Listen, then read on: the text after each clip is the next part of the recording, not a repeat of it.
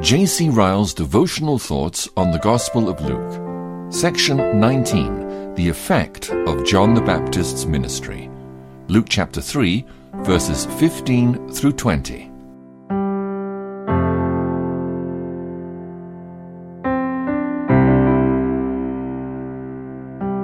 And as the people were in expectation, and all men mused in their hearts of John, whether he were the Christ or not, John answered, saying unto them all, I indeed baptize you with water, but one mightier than I cometh, the latchet of whose shoes I am not worthy to unloose. He shall baptize you with the Holy Ghost and with fire, whose fan is in his hand, and he will thoroughly purge his floor, and will gather the wheat into his garner, but the chaff he will burn with fire unquenchable. And many other things in his exhortation preached he unto the people. But Herod the Tetrarch, being reproved by him for Herodias his brother Philip's wife, and for all the evils which Herod had done, added yet this above all, that he shut up John in prison.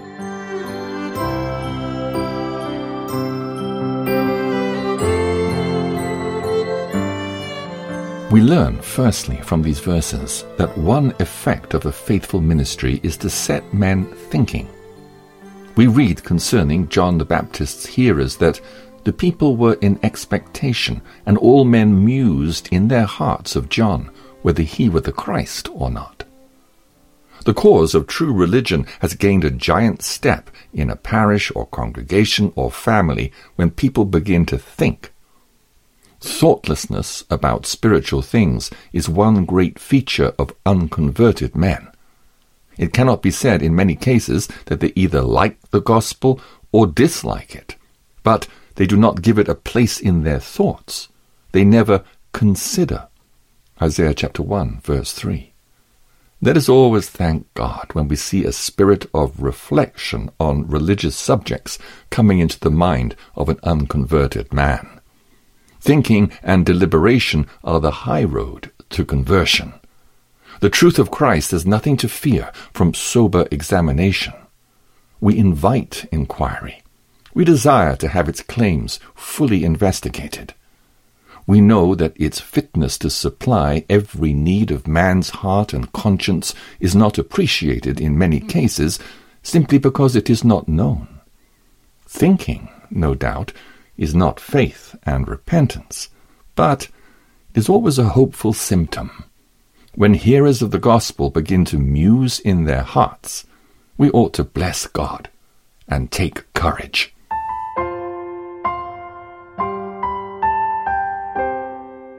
We learn, secondly, from these verses that a faithful minister will always exalt Christ.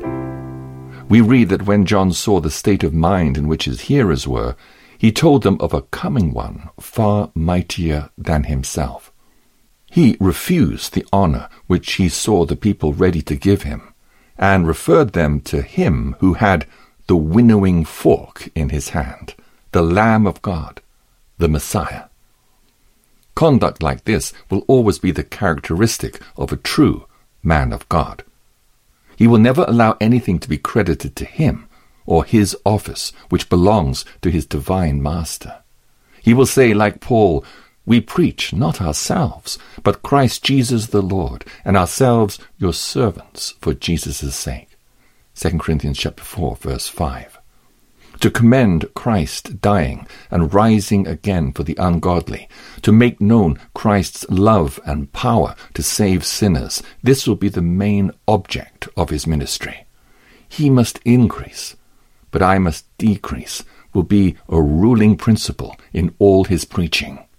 He will be content that his own name be forgotten as long as Christ crucified is exalted. Would we know whether a minister is sound in the faith and deserving of our confidence as a teacher? We have only to ask a simple question. Where is Christ in his teaching? Would we know whether we ourselves are receiving benefit from the preaching we attend? Let us ask whether its effect is to magnify Christ in our esteem. A minister who is really doing us good will make us think more of Jesus every year we live. We learn, thirdly, from these verses, the essential difference between the Lord Jesus and even the best and holiest of his ministers. We have it in the solemn words of John the Baptist, "I indeed baptize you with water. He shall baptize you with the Holy Spirit." Man, when ordained, can administer the outward ordinances of Christianity with a prayerful hope that God will graciously bless the means which he has himself appointed. But man cannot read the hearts of those to whom he ministers. He can preach the gospel faithfully to their ears, but he cannot make them receive it into their consciences. He can apply baptismal water to their foreheads, but he cannot cleanse their inward nature. He can give the bread and wine of the Lord's Supper into their hands, but he cannot enable them to eat Christ's body and blood by faith. Up to a certain point he can go, but he can go no further. No ordination, however solemnly conferred, can give man power to change the heart. Christ, the great head of the church, can alone do this by the power of the Holy Spirit. It is his peculiar office to do it, and it is an office which he has delegated to no child of man. May we never rest until we have tasted by experience the power of Christ's grace upon our souls. We have been baptized with water, but have we also been baptized with the Holy Spirit? Our names are in the baptismal register, but are they also in the Lamb's book of life? We are members of the visible church, but are we also members of that mystical body of which Christ alone is the head? All these are privileges which Christ alone bestows, and for which all who would be saved must make personal application to him. Man cannot give them. They are treasures laid up in Christ's hand. From him we must seek them by faith and prayer, and believing we shall not seek in vain.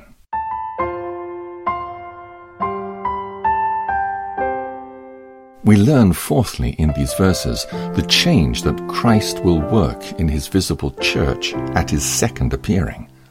We read in the figurative words of his forerunner that he will thoroughly purge his floor and gather the wheat into his garner, but the chaff he will burn with fire unquenchable.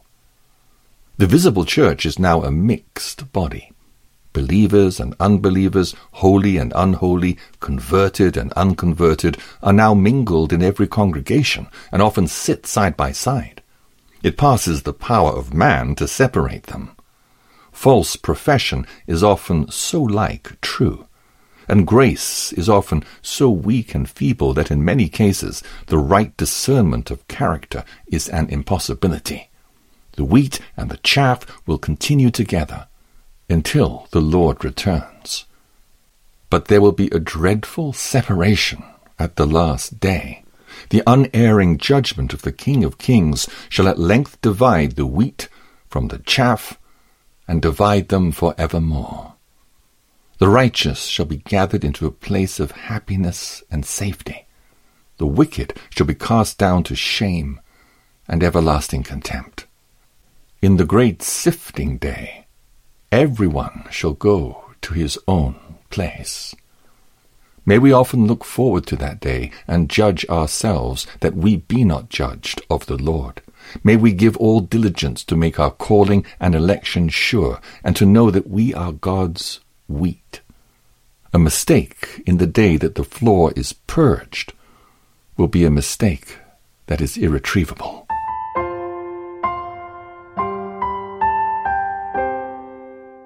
We learn lastly from these verses that the reward of God's servants is often not in this world. Luke closes his account of John the Baptist's ministry by telling us of his imprisonment by Herod. The end of that imprisonment we know from other parts of the New Testament. It led at last to John being beheaded. All true servants of Christ must be content to wait for their wages. The best things are yet to come. They must count it no strange thing if they meet with hard treatment from man. The world that persecuted Christ will never hesitate to persecute Christians. Marvel not that the world hate you. 1 John chapter 3, verse 13. But let us take comfort in the thought that the great Master has laid up in heaven for his people such things as pass man's understanding. The blood that his saints have shed in his name will all be reckoned for one day. The tears that often flow so freely in consequence of the unkindness of the wicked will one day be wiped from all faces.